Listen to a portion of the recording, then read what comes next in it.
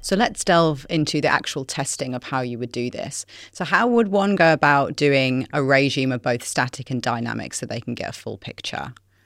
So on the static point of view, you have your turns ratio test, you have your winding resistance test, you have your SFRA, which actually gives you a very good picture on the overall electromechanical condition of your transformer.